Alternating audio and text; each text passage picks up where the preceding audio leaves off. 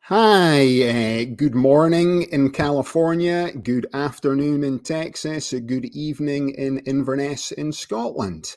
Today we are back with Boom It's on the Blockchain, and I will bring in our co-host today, Garrett. How are things with you, Garrett?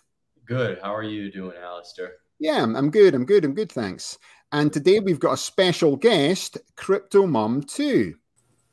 How are you guys? Nice to be here. Yeah, nice to see you. So perfect. So today we're going to actually speak about a bit different from our normal Boom It's on the Blockchain, because Crypto Mom 2's in today. I'll see if I can actually move you to the middle. There we go. That's better. So, and then we're going to speak about basically your background and your new book that you've launched here just now for everyone back there, the Bitcoin Cinderella, and go into some details about that. So just to kick things off then, Crypto Mom 2, just give a bit of background. Yeah, no, I appreciate being here. So my career path has been really diverse. My background is I started off in law and I'm still active in the legal area. And I realized early on that I loved being of service to others. And so I was always looking for projects and entrepreneur type of work where I could help others. And but it also kind of led me back to the children. And I ended up about 17 years ago going back and to school, getting a master's in the special ed area. And so I'm dual certified and I'm a national board certified teacher in special education. I've been doing that for, like, as I mentioned, about 17 years now. And because of the fact that I'm also a single mom, an educator and lawyer, I've kind of learned about the blockchain and everything on it, and have been taking a deep dive to try to make sure that through my show, Crypto Mom 2, I can educate people on how to navigate, both with resources and safely and on all that other good stuff, because it's a fascinating area. There's a lot of creativity. Mm-hmm. Absolutely. So, well, let's just dive straight into the book then. So we've got the book here. Yeah. Bitcoin Cinderella. Look, I've actually got a hard copy of it right there. Looks good. My son, we've been reading it to him, and I was telling Crypto Mom 2 offline that my 7-year-old actually preferred the Bitcoin Cinderella over Enid Blyton's Secret 7 this week. So that was a good choice, you know what I mean? So, and he's interested in that stuff anyway, and then he asked the question on what's Bitcoin trading at, and then he's asking all these other questions as well, which is good. So it sort of asks that, having read the book this week with my son, I think that when you start going into it, to me, it's a bit like, for people to understand, it's a bit like if anyone's ever read The Alchemist out there, Mm-hmm. So it's a bit like a parable in terms of, each page has its own story, and it's lots of little stories put together, providing little insights of wisdom as it goes through the book itself. So just give us a bit of background where it came from and how did you come up with the idea? Yeah, no, this has been kind of simmering in my brain for a while. I knew I wanted to write a story for children and for adults that were learning about the blockchain and cryptocurrency and everything else that's, involved with the blockchain. And as you've been in this area for a lot longer than me, but I just started, learning about this about 4 years ago. And I realized that as I was learning, what I know now, I didn't know then. And I know that what I'm going to know in 5 years, I'm going to be at a whole different level. And as a teacher, what we teach in kindergarten, we don't teach in 5th grade. So I knew that I wanted to write a story that would help people who were just starting out, as well as families that wanted to open up a conversation with their kids, because youth, they're online. They're playing games. They're doing things on the blockchain. But I wanted them to be able to learn about the terminology. And I thought that a fairy tale is a great way to kind of embed the technical terms as well as make it a fun read. And I was inspired by my daughter. And so her name's not Samantha, which is the character in the story, but Samantha, the Cinderella in the story, ends up going on an adventure to find her mom. And as she's trying to find her mom, and in the traditional Cinderella story, the mom dies. In this Cinderella story, the mom actually is one of the original blockchain engineers working with Satoshi. I mean, really, we don't know who Satoshi is. And so she's actually on another adventure in the metaverse. And so Samantha's trying to find her. But as she's trying to find her, she's also learning about all the various terms because they're clues that her mom has dropped for her to find. And so it's a really fun story, but at the same time that it's fun, it's educational too. And I also offer to all the readers, access to free online resources. So that way they can kind of keep current with what's going on. So that's an overview. I love it. Very nice. So, and I think, the way I was thinking we could go through it today is we could just talk about some of the key areas in the book itself. So, it basically set the background itself in terms of what happened. And it was really from, I think, chapter 3, when you start getting into Bitcoin itself, Mm-hmm. So, and I was thinking, Garrett's our young whiz kid here. He can do a bit of explanation for the people out there as well. So, Satoshi Nakamoto, Garrett, you give your little 2 cents in terms of what he created and everything else.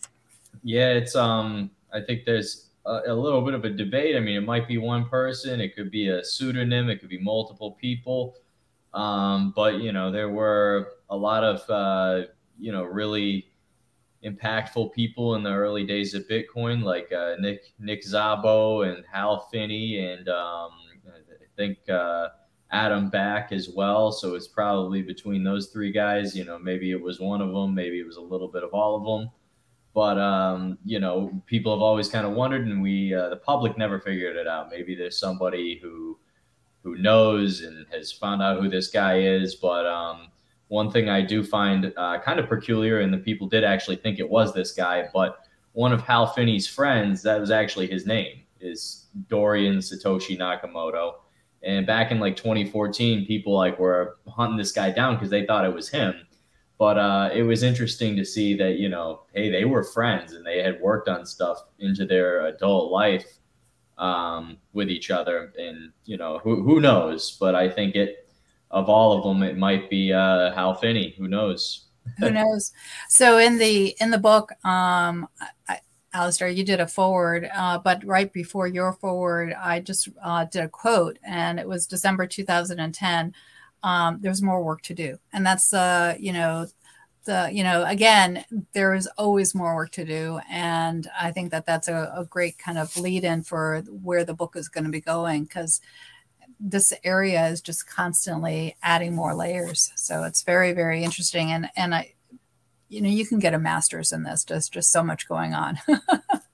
Yeah. So that's interesting from that perspective. So when she realizes and she starts to search for his mother, so what's the first area of the book that you actually go into in terms of Bitcoin, Well, so what happens is that a little bit of, without, again, I'm not going to be giving the story away, but the Samantha's dad is a traditional banker, and he doesn't really, he supports the mom and her vision of, working on the blockchain and everything, but he doesn't really understand it.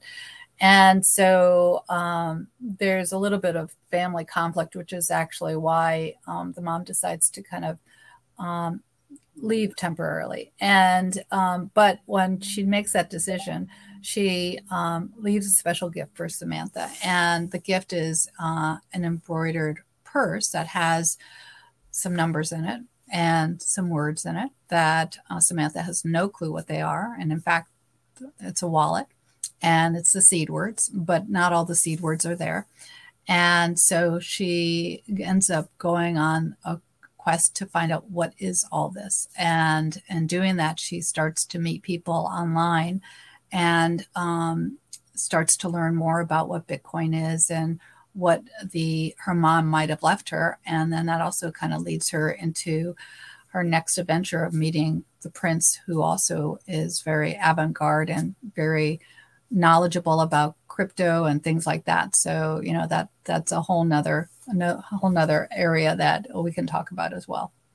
So I'll bring Garrett back in there as well. So seed words, if you can explain to the viewers, because we've got a lot of people who watch the show that are from the energy space, probably don't have set up digital wallets, things like that now as well, thought about it. So seed words, Garrett, can you explain to everyone what that is and how that works? Yeah, very simply put, these wallets for pretty much any blockchain out there, they come with the ability to back up your wallet, back up your money with 12 or 24 words. And these are unique words that are in this, I forget what the number is, but it's this one of these Bitcoin improvement BIP protocols.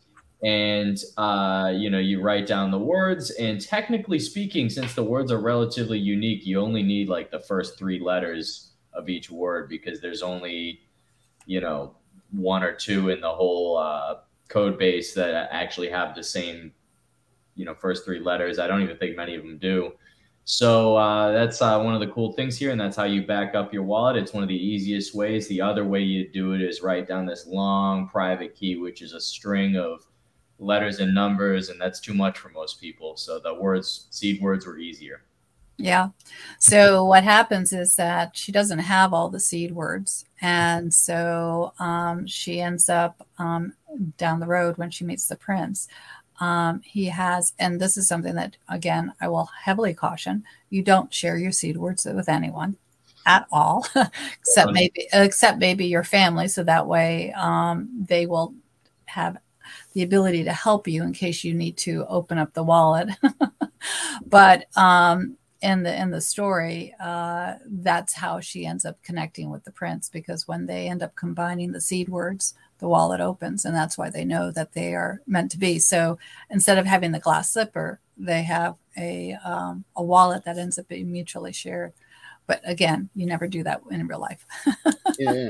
I'm just going to read one part from the book here for people this explains Bitcoin actually really well. So this is what I was meaning about having little insights and nuggets of wisdom throughout the book. So, I'm reading to my 7-year-old son, and he's liking the story. And then in amongst the story, there's little bits of information like this. So Bitcoin is a global, borderless, decentralized protocol that enables peer-to-peer exchange of the Bitcoin currency, which is a fixed max supply and a known decreasing issuance rate.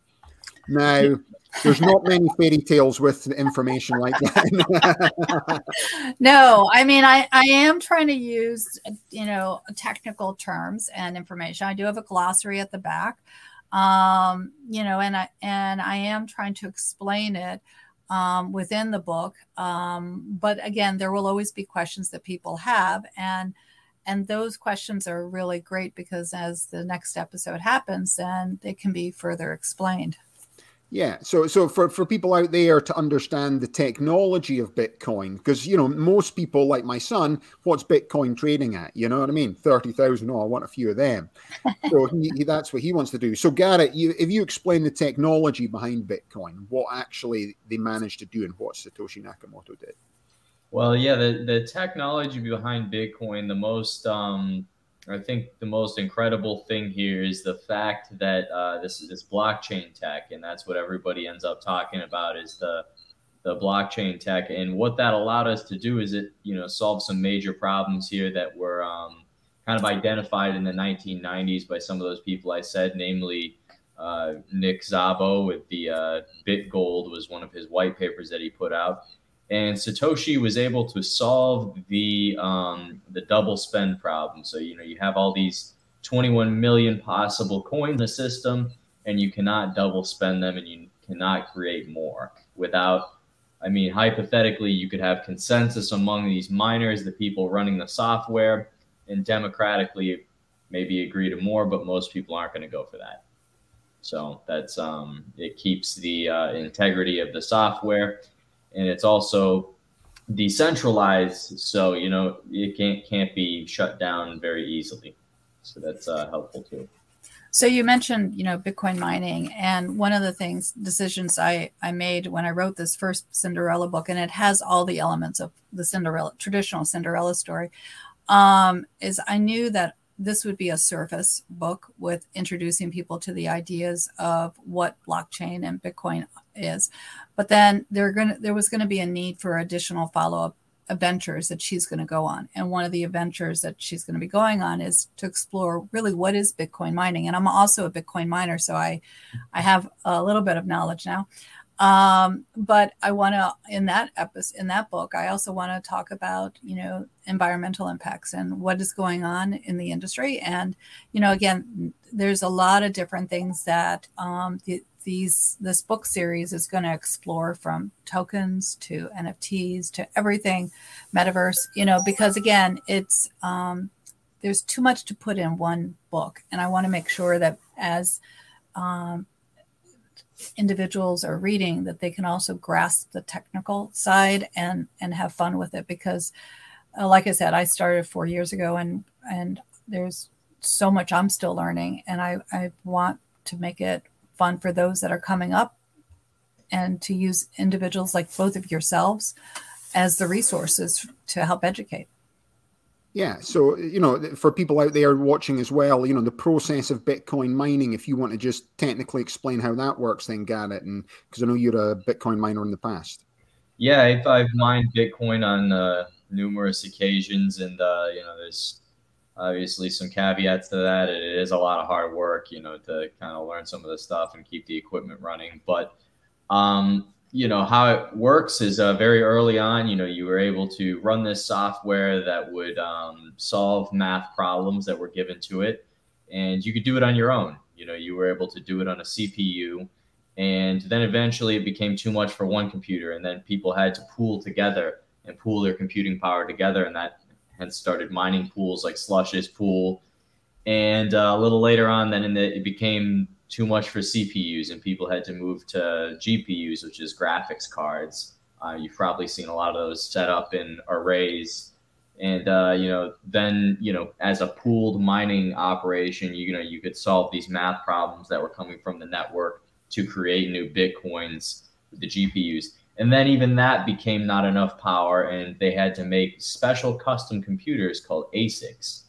Application-specific integrated circuits, and they had to make those and begin selling those to Bitcoin miners. And that became really, today, pooled mining with ASIC computers is the only way you're going to mine Bitcoin. Mm-hmm.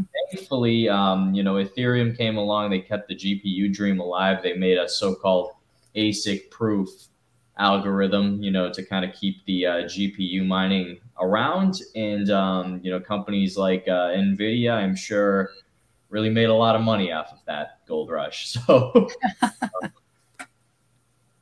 yeah. And I think, going back into what your project is in terms of, a lot of people talk about the CO2 emissions of Bitcoin mining, Garrett. So just give a little bit about the sort of energy consumption and energy usage for this, Yeah, so I'm mainly focused on kind of stripping away the, need for mining in a digital currency, and looking at, there's a lot of other great solutions out there where, people are doing proof of authority or proof of stake. There's many different approaches, and, running these blockchains at a, it's net positive for green. It's net positive for green, and there's no pollution. But I'm focused on doing that, making sure it's, there are low carbon chains out there for companies and corporate to maintain their climate pledges. But then also, one of the things I'm really big on is using the underlying technology to ensure integrity of the data. So that's very important. And, a lot of people, I don't think, have capitalized on that opportunity yet. But I think for carbon tracking, the honesty piece and being able to hold companies accountable and hold each other accountable is very important, with the blockchain tracking. I think what you're sharing is very important, especially because we see what's going on with the climate right now. So I think it's critical that we activate and we incorporate. So for sure. Yeah. And then the next section of the book I quite liked. We started speaking about that she suddenly went into this world. It was like the metaverse world, and it was a different world whereby everyone's speaking this language about Bitcoin and things to do with it. So she saw people speaking about Ethereum, altcoins, protocols, and tokenization. There were so many protocols. So in terms of that as well, you sort of just touch on that section, Crypto Mom 2, but what were you wanting to explain to people out there? Well, in that chapter area, she again, it was part of her search for the mom, and she was on more of the traditional social media, and then she was realizing she wasn't getting the information that she needed, and so she hopped over to different sites like Discord and Telegram and other places where she could actually start to interact with individuals and ask questions, and she actually, at that point, meets an individual who becomes her fairy godmother of the technical side, and it happens to be Crypto Mom 2. And so, again, I wrote myself into the book because I wanted to be able to have the ability to kind of share some of the technical side and, keep everything kind of moving forward in her education.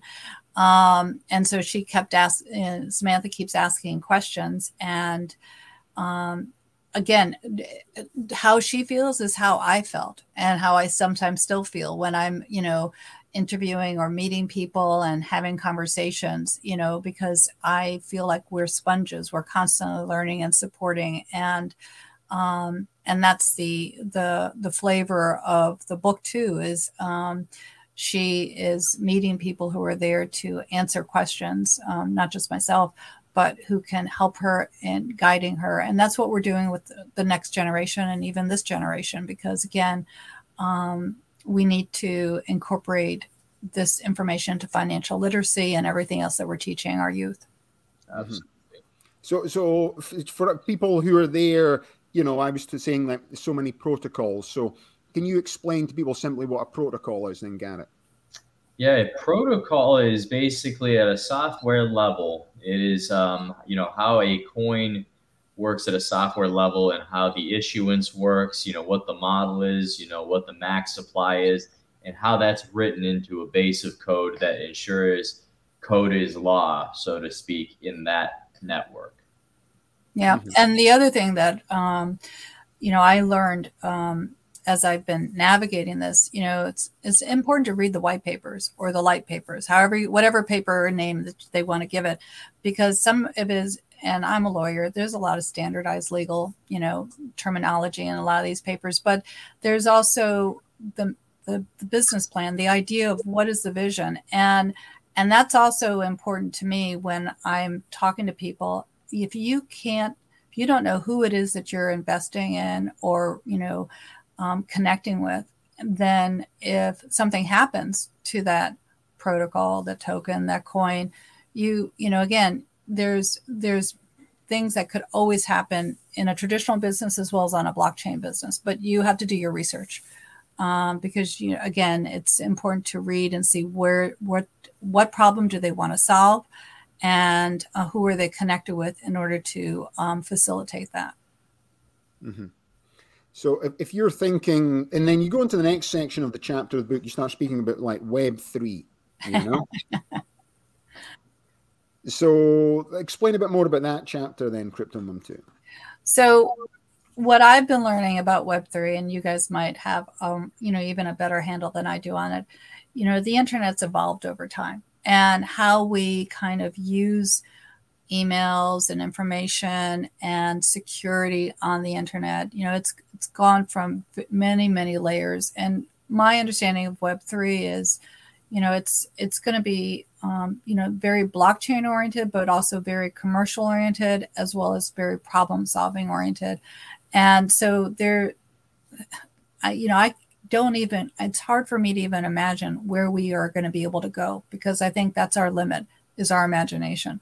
There's a whole slew of possibilities. I don't know, Garrett, do you want to explain a little bit more in terms of your understanding of Web3? Yeah, with Web3, it's, really a natural progression from the semantic web of Web 2. We're now we're solving the same things we did for information, just pure information, with basically money, the money piece of it. And Web3 is really, there was a lot of people that thought maybe, I remember like 10 years ago, they thought maybe it would do more with AI. I think AI underpins really every iteration, but I think Web3 ended up really sinking its teeth in and becoming the internet of money. People are already talking about Web4, which is probably going to be the metaverse stuff. That's a very interesting thing, and I'm not sure how much of it will have to do with blockchain, how much of it will have to do with the previous so-called iteration, but it's really interesting to see the forward thought nature of it and see people enthusiastic about creating it. Yeah, when you talk about metaverses, what was interesting to me is I taught during the COVID time period, and we were on Zoom. And as I've been learning more about the metaverse, one of my dreams is to actually have virtual schools within metaverses so the kids can have their avatars sit at their desk. So if we ever have to go back to a remote type of environment, it's a lot more interactive than what it was. But again, all of those things are possibilities for the future, and there's no limit to what we can do. Absolutely, I would agree with that 100%. Yeah, and then you give a bit of insight to the metaverse for anyone who's not aware of that, apart from you see Mark Zuckerberg talking about it, Yeah, and the other thing that I want to mention is in this book, the traditional Cinderella ball is kind of split, and the king and queen want to have their ball at the palace, so they do, but the prince wants to have his ball within a metaverse, and that's actually where he meets Cinderella in the metaverse. So a lot of the traditional elements have an overlap on the technical side, so that way the definition can be introduced, but also individuals who are reading the story can actually experience it in their own way. Yeah, and you give your overview of what the metaverse is then, Garrett. Yeah, the metaverse, I think, is very, very much so virtual reality and augmented reality. I think the most meaningful element of this to consumers by far, I've thought this for 10 years at this point, it's crazy to say, but I think it will be augmented reality. I thought it was going to be here a lot sooner, though. I thought we would be all using smart glasses by now, but that I think is going to be most consumers' interactions with the metaverse is through smart glasses. There will be intelligent avatars and NPCs, kind of in these worlds. And potentially that will make the, computing interface, whatever that might be. It could go virtual reality, but I do think people are more comfortable already wearing glasses all the time. So the more we can get it closer to these, I think you'll have tons of people get on board with it. But right now, there's a lot of stuff happening with VR. So that's exciting too. Yeah, and then I think for people to realize that and going forward is, the cell phone that we use, we're stuck to this thing. We're all looking at devices. We're just plodding away. In 10 years from now, the cell phone probably won't even exist. We'll end up talking to people through the AR glasses. Yeah. We'll be contacting people there. The one thing about the metaverse, as we start to get into, what was the movie by James Cameron where there were Avatar, Avatar, yeah. So that was, essentially for people back home to think, if they're thinking, in 10 years from now, we can actually be climbing Mount Everest, put on the suit, we can go there and you can feel absolutely everything and be with someone there. And in a lot of ways, this technology is going to take us away from being sort of couch potatoes and going like this, and will be a lot more interactive and going forward as well. So I think I don't know if anyone's seen that movie WALL-E. Yes. The cartoon there as well, where we just got bigger and bigger and bigger, and we didn't want to walk, and we floated around in those things, little hoverboards. That was the way the world was going. But I think the metaverse is going to stop that, and then hopefully we'll all become a lot more interactive. I think from the likes of what's happened the last pandemic as well, that people realize fitness and looking after your health is now more important than ever before. Yeah. And I just think the technology and going forward, once we can move away from just everything on cell phones, because it's just like we're all on this the whole time, which is difficult to not be.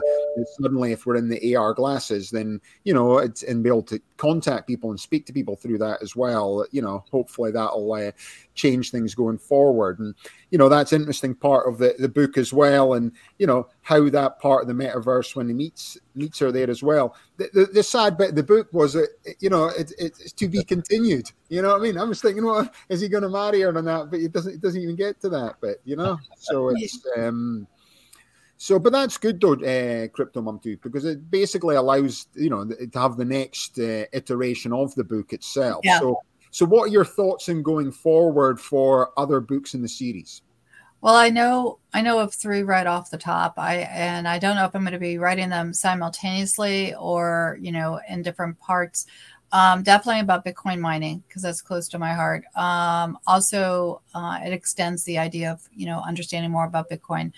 And then also about NFTs and that whole world and the metaverse for sure. The other thing I do want to mention is that I'm having the book translated. It's actually already translated into Spanish. And so it's going to be Spanish English. And that will be live probably by July 1st. And then I have on the list of languages that are being translated into is French and German and Portuguese and Swahili. That came up the other day. So, again, I'm excited to have the initial book translated into multiple languages, because I know that all around the world, people are exploring this area. And I want to have it be available so people can share it with their families. Mm-hmm. Yeah, no, that's good as well.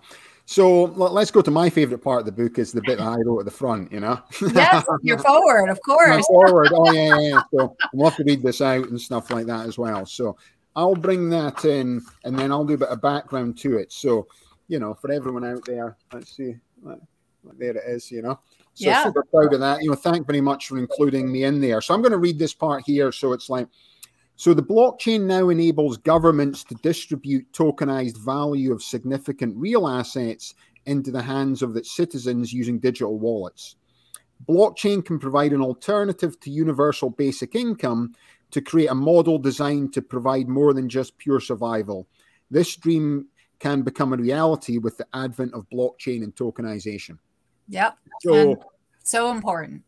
So that's it. So I'll bring that up there as well. So Americoin, tokenization of federal assets. So just to give a little bit of interest as to what I'm doing, and Garrett's involved in the project now, is, we're tokenizing essentially energy assets and allowing people to have fractional ownership of energy assets in this new form of tokenization. But really, when I got involved in the Libertarian Party, and it was with Adam Kokesh, and then there was people who were advisors in the project were guys from Bitcoin.com and also John McAfee. So what we were looking to do was to take the model, and he called it Americoin, and to tokenize federal assets. So why do we want to do something like that? So, and going forward, I'm a special needs dad. You were saying a special needs teacher.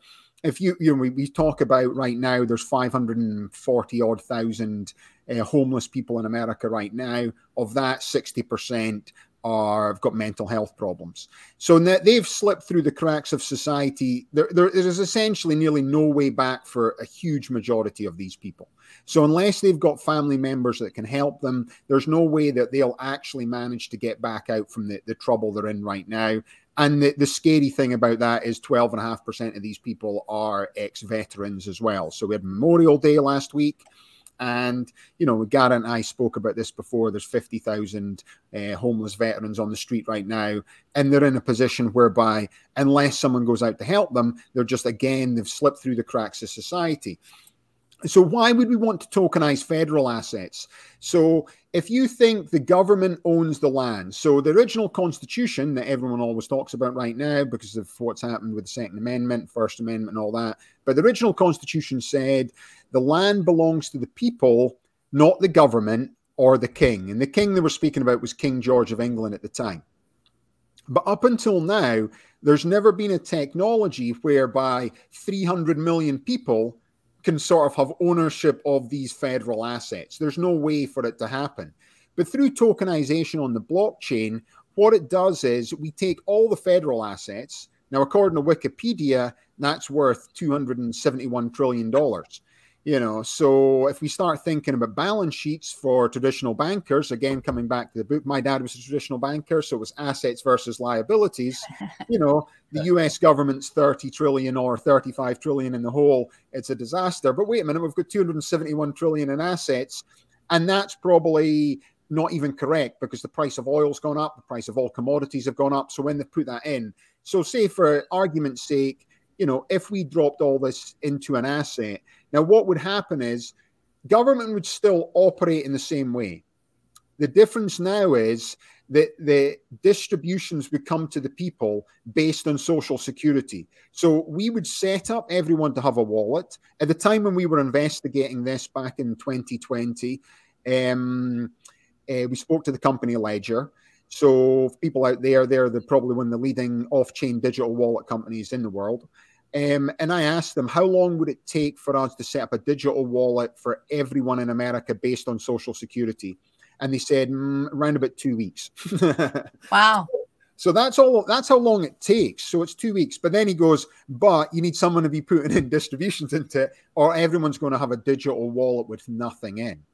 So then it comes back to what we're speaking about and going forward is, because of technology, because of AI, you hear people like Elon Musk even speaking about it. You know, there's, you know, once autonomous driving comes in, and because of 5G, autonomous driving is coming in more and more. So if you go down to any port in America now, the chances are it's autonomous driving that's going on.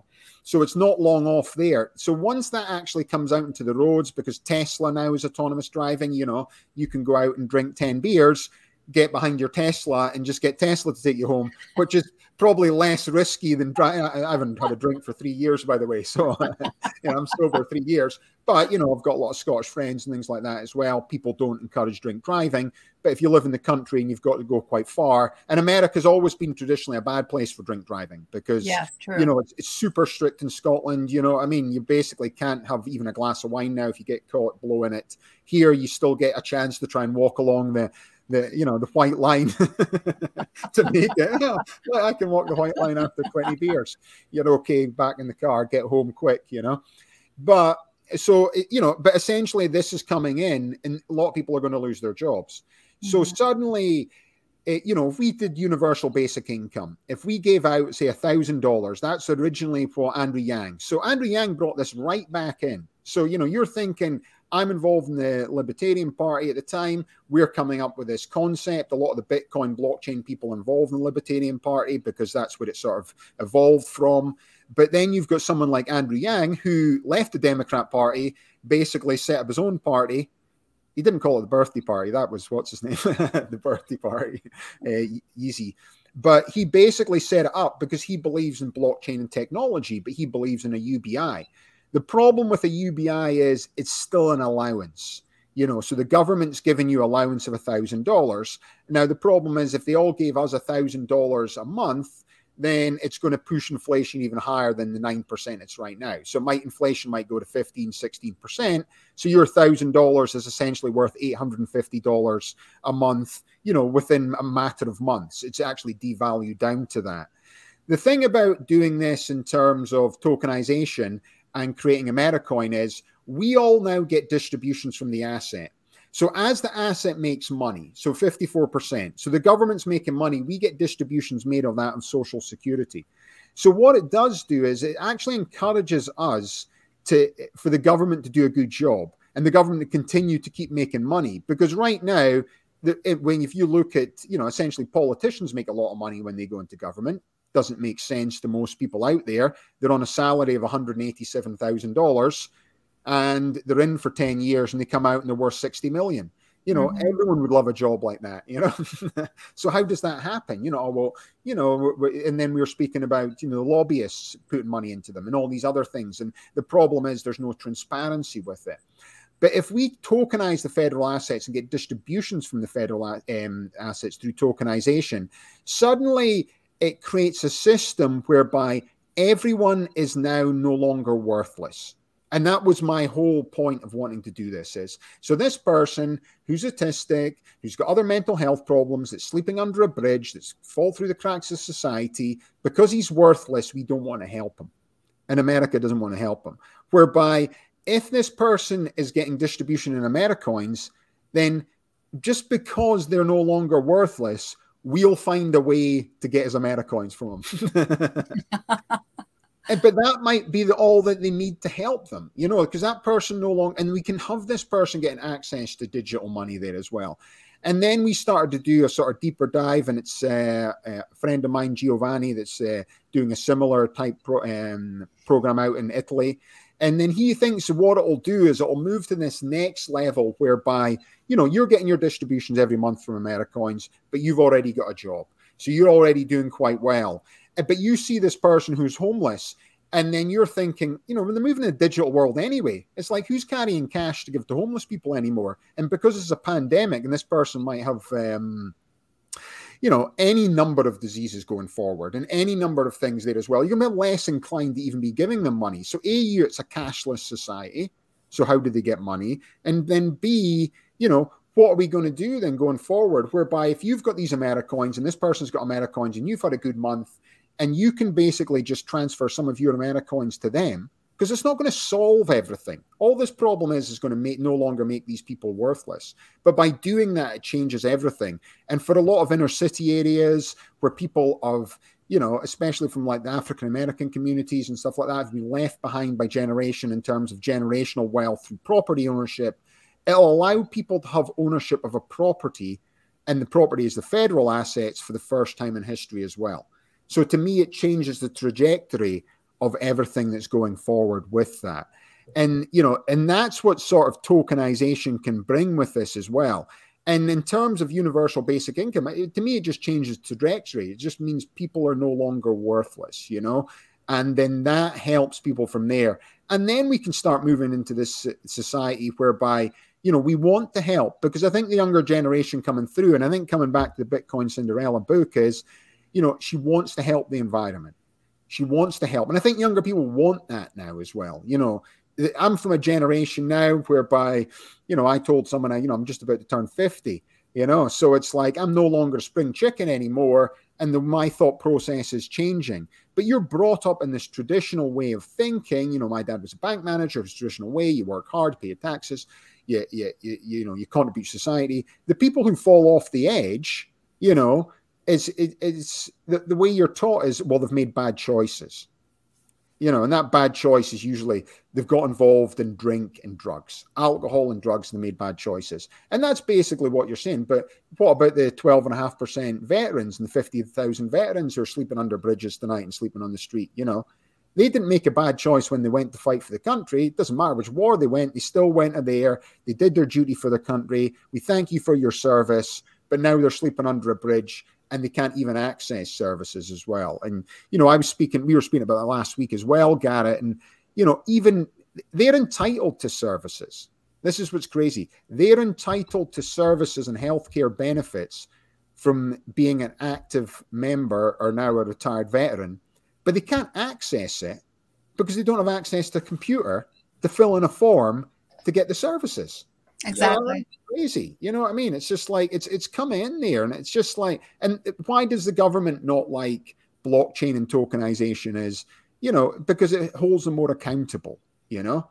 So we want to hold the government accountable on what they're spending their money on. Like right now, out with what we're spending our money on is every 2 days, Biden's on the news sending, you know, we're just sending this new $700 million rockets to Ukraine. Now, we're not saying it's not horrible what's happening in Ukraine and the war and stuff like that as well. But now we're sending them rockets that can fly into Russia.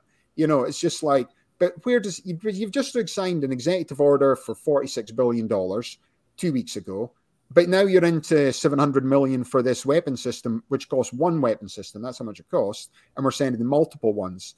So we can sign executive orders to essentially spend money whenever we want, but we can't seem to sign an executive order to somehow provide access to the internet for veterans who are sleeping under bridges. You know what I mean? It's just like, it's a weird way to do it. And then the government just wants they just want to hide the statistics and just say, oh, well, it's getting better. It's gone down from 41.2% to 40.13%. So it's like, what's actually happening there as well? They hide statistics with you. So I think when we are going back to what the blockchain and tokenization and what we're speaking about before is, it's like, this is obviously my pet project in terms of I'm trying to do it with, the physical assets, but really my goal for the next, if I live for another 30 years in this world, or 40 years or 50 years, ideally I want to live to 100, you know what I mean?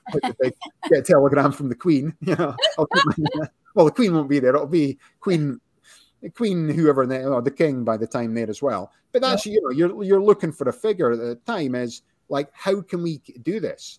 And I think younger people coming through want to help more than ever before, because they see this and they're impacted by this and they look at this, and it has a lot of people coming out there, and it just can't be, we're going to tax more money, we're going to increase taxes, but we're not going to be held accountable of what this taxation money is spent on, because essentially we've got so many problems we want to spend the money on, but we're happy to, essentially be spending $1 trillion a year in new weapons, because that's essentially what America spends right now, is $1 trillion a year in weapons. So we can't take some of that $1 trillion and spend it to help these veterans who are living under bridges, even getting access, even holding the big software companies, because you get into this thing as well, whereby you can't just keep taxing these big software companies. But what you can do is you can shame them. You can just basically say to Bill Gates, he's into everything, you're a multi-billionaire. Can you not provide some of your old equipment for homeless people, for people in inner city areas, for Apple products? Can you not give everyone out there an Apple iPhone 7? What's happened to them? It's just like, so at least they've got some access to digital wallet and going forward. And then can we not have free internet everywhere? Because we can give free internet everywhere. They just want to charge you money for the internet. Because, if we don't give people free internet and we don't give them devices to be able to access this, this problem is going to get worse and worse and worse. And we spoke about it last week as well, Garrett, was like they're closing all the public libraries. What I didn't realize is closing all the public libraries was actually how homeless people access the internet, because that's the way they access. That's the way they charge if they had a phone, they charged their phone in public libraries. If they needed to go online, they went into the internet. If they had to apply for a job or do anything else, it was all through public libraries. And I'm just thinking, oh, well, I don't want to go to public library anymore. I can download it on my Kindle, I never go in and get a book out and stuff like that. Yeah. You sort of get that. So we just close all that down, everybody. Oh, we'll save the money in that. Oh, great for that. But suddenly it's like, boom, what's happening to these people? And I just think it's a scary situation and going forward. And that's what the Americoin is. And, right now, I would say, the Republican and the Democrat Party have like a zero monetary policy to help the poorest people in society coming out the back of COVID, this pandemic, high inflation. Now, whether you think my monetary policy is garbage or not, at least it's a monetary policy. And Ledger told me that they can have this in everybody's hand. And they said they can have it whereby they can access these things through fingerprints as well. So people will be able to go in and access this, and they can set up machines to access this. And they, I spoke to the guy from Ledger about it a lot, and he just said, there's so many ways. And then he said, we could get the companies to put vending machines out there for homeless people, so they don't have to eat in trash cans. And they can go up there with their fingerprint, and they can access their wallet, and then they can access food, just things like that. And, we don't even have payphones anymore. Let's get rid of the payphones, stick these machines in. And he had all sorts of ideas and what we can do, but it's like we don't want to do it because suddenly it's like, now we're holding the government accountable to what they're actually spending the money on. And if people start, drilling into this, the new Top Gun movie's out, which is great. You know what I mean? I haven't seen it yet. I'm excited to watch it. I always like what's coming out. But these planes that they're flying are 120 million each, the cost of an ejector seat costs more than the entire refurbishment of my son's school. But my son's school took 10 years to get the refurbishment, and then they just placed an order for 120 new, F-18 planes. It's like we can find the money for that like this, it's not a problem. Oh, it's executive order, no problem. Biden shows up. Man, Trump used to love his executive orders. You know what I mean? Yeah. I've got like 27 executive orders to write. Boom, boom, boom, boom. Straight into law, spending all the money. For them. Yeah. That's all they can do pretty much is write executive orders. They don't have power to do much else. It's like a crazy situation, So anyway, so that was I wanted to summing up the chapter. No, and I'm really glad that you brought all that up because, it's more than just philosophy. It's more than just tech talk. There's applications that this can actually help and solve. And like when you're talking about using the blockchain for the information flow or even fingerprints, for access to wallets, my law hat kind of pops on then. And I keep thinking, okay, what happens if someone needs help? And, again, when you start doing fingerprints or facial recognition, I kind of cringe, to be honest, because of the fact that I want the access to be multi-purpose. So if someone needs to help someone else and the fingerprint's not available or the face is not available, I want, so I think we need to be doing everything that you're saying. I think we need to think of different layers so that way the social service individuals that want to help or other individuals, again, you want to make sure that there are no bad actors, but you want to make sure that everything is obviously accountable, but easily managed. And like you said, giving a phone or a tech, so they have access to it is important. It's also important to make sure there's multiple points of entry, because if you just have one person being able to access it and then that person is not mentally available, then you need someone else who's their advocate who can, help them, so I think that this is a brilliant idea. I think it needs to happen. I think we just have to think about the layers of protection for those that can't advocate for themselves. And I know that, both you and I in the special ed world, we're looking out for those that can't always speak for themselves and that need, those voices and those people to say, we need to do this. And it becomes mainstream. I mean, you take a look at how buildings are right now. We have ramps, there we have different points of ways to access traditional structures. And that actually was created because of, different acts that were put in place for those that struggled to kind of walk upstairs and things like that. So, again, I think that where we are now, where we're going to be in 10 years, hopefully we'll be in a different spot and we'll be looking back at this interview and saying it's happened. And, that's a good thing. Yeah, most definitely. We were just speaking about it last week and the reason I am focusing so much on veterans is because, I go to a lot of different oil shows and there's always some form of veteran charity there. So, when I'm walking around, I always sit and speak to them.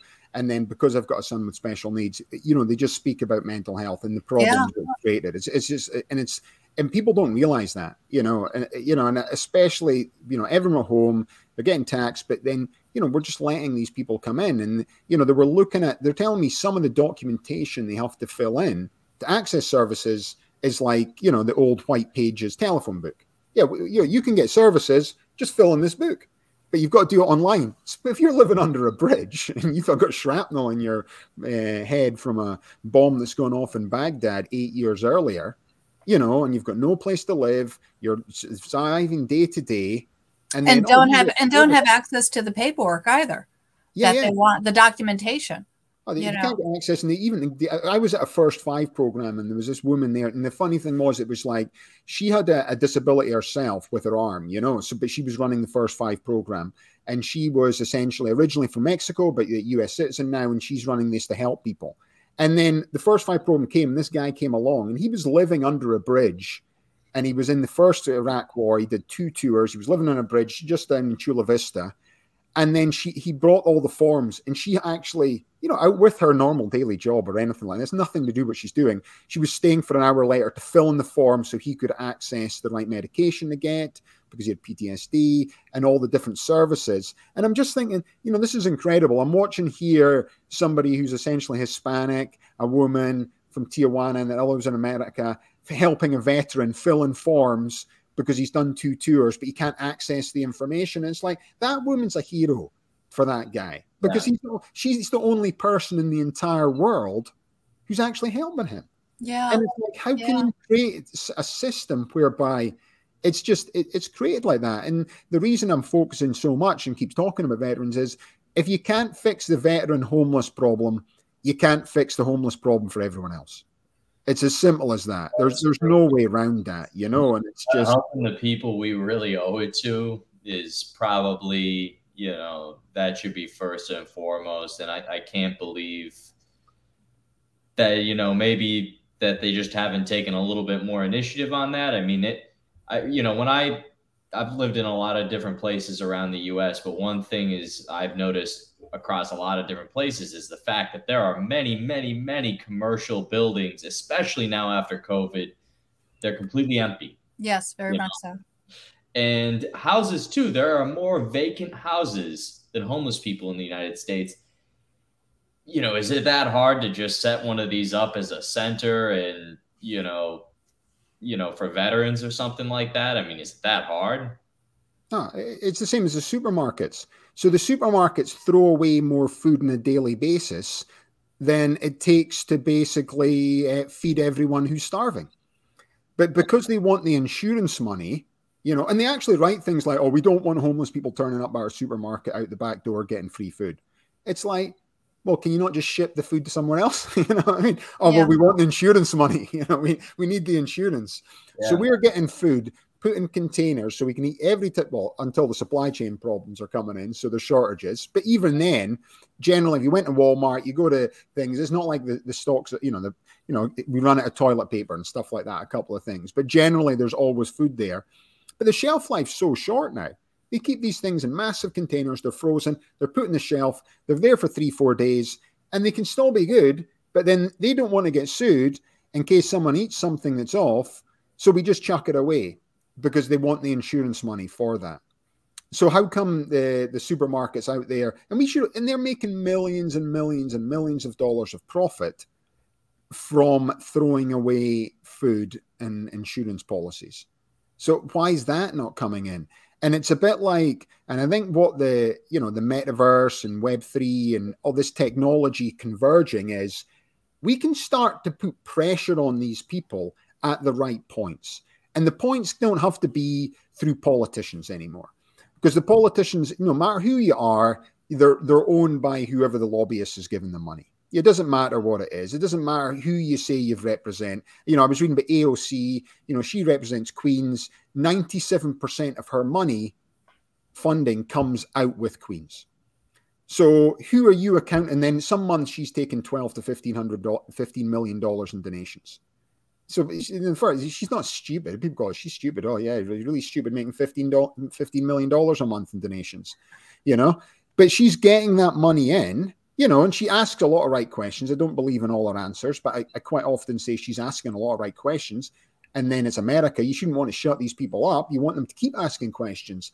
But again, it's like, it just gets stuck in Congress and the Senate. And then the lobbyists get involved and they've taken money, and it doesn't get a solution that goes out there as well. But with what's happening with technology like the blockchain is, suddenly it's like we can put peer pressure on these people to change things, and it's just a bit like if everyone out there started to put pressure on, the supermarkets. So if we all decided on a Monday, let's decide where we're going to go. Let's not go to Walmart this week, everybody. We'll all go to Target. And next week, we'll all go to Walmart. And next week, we'll do this. We'd only have to mess up their supply chain for about 6 weeks. And they would all kowtow, and then, oh, wait a minute. Oh, yeah, well, we'll just put that food in that, that distribution system you talked about. And you can put your big adverts on the side as well. No problem, free advertising for you. You can give it to there. Because in California, I don't want to go into a gas station to just be putting gas in my car and have a guy raking around a bin that just looks like prehistoric man or prehistoric woman who's so dirty and black, it's not washed there, and long hair, raking around and finding any bit of morsel of food at the bottom of this trash can and then eating it because they're starving that much. And then I'm just going along to Walmart to see what's happened there as well. And it's just like, essentially we're just becoming conditioned just to ignore these people, you know? And I think people can start to change with that as well. You know, I could sit and talk about this stuff all day long. So I believe the blockchain and tokenization and metaverse and all these things can solve these problems. And I think with people out there and young people understanding that as well, is like, this is what this technology can do, you know? It's just like, how can you help with this technology? And something that you mentioned, it's really important for us not to disconnect from people and relationships. And the blockchain, I think, can bring people together in a way that we haven't seen before. So I think there's a lot of positivity there, but you're right. We have to act. We just can't ignore. Okay, but so that's perfect. So that's just hit the hour, everybody. We've managed to talk about the Bitcoin Cinderella book. It's been an absolute pleasure to get you on. We'll get you on as you launch each book as well, you know. And then you should definitely speak to Garrett about the carbon tracking side of stuff he's working on. I just think that is just, it fits in definitely with the model of what you're doing, you know? Yes. And it's been a pleasure being on. And thank you so much for everything that you're doing too. You've been an inspiration to me on so many levels. Thank you so much. Okay. So thanks to Crypto Mom too. We'll have a link to the book in the show notes below. You've been watching Boom It's on the Blockchain. Thanks very much. Have a nice day.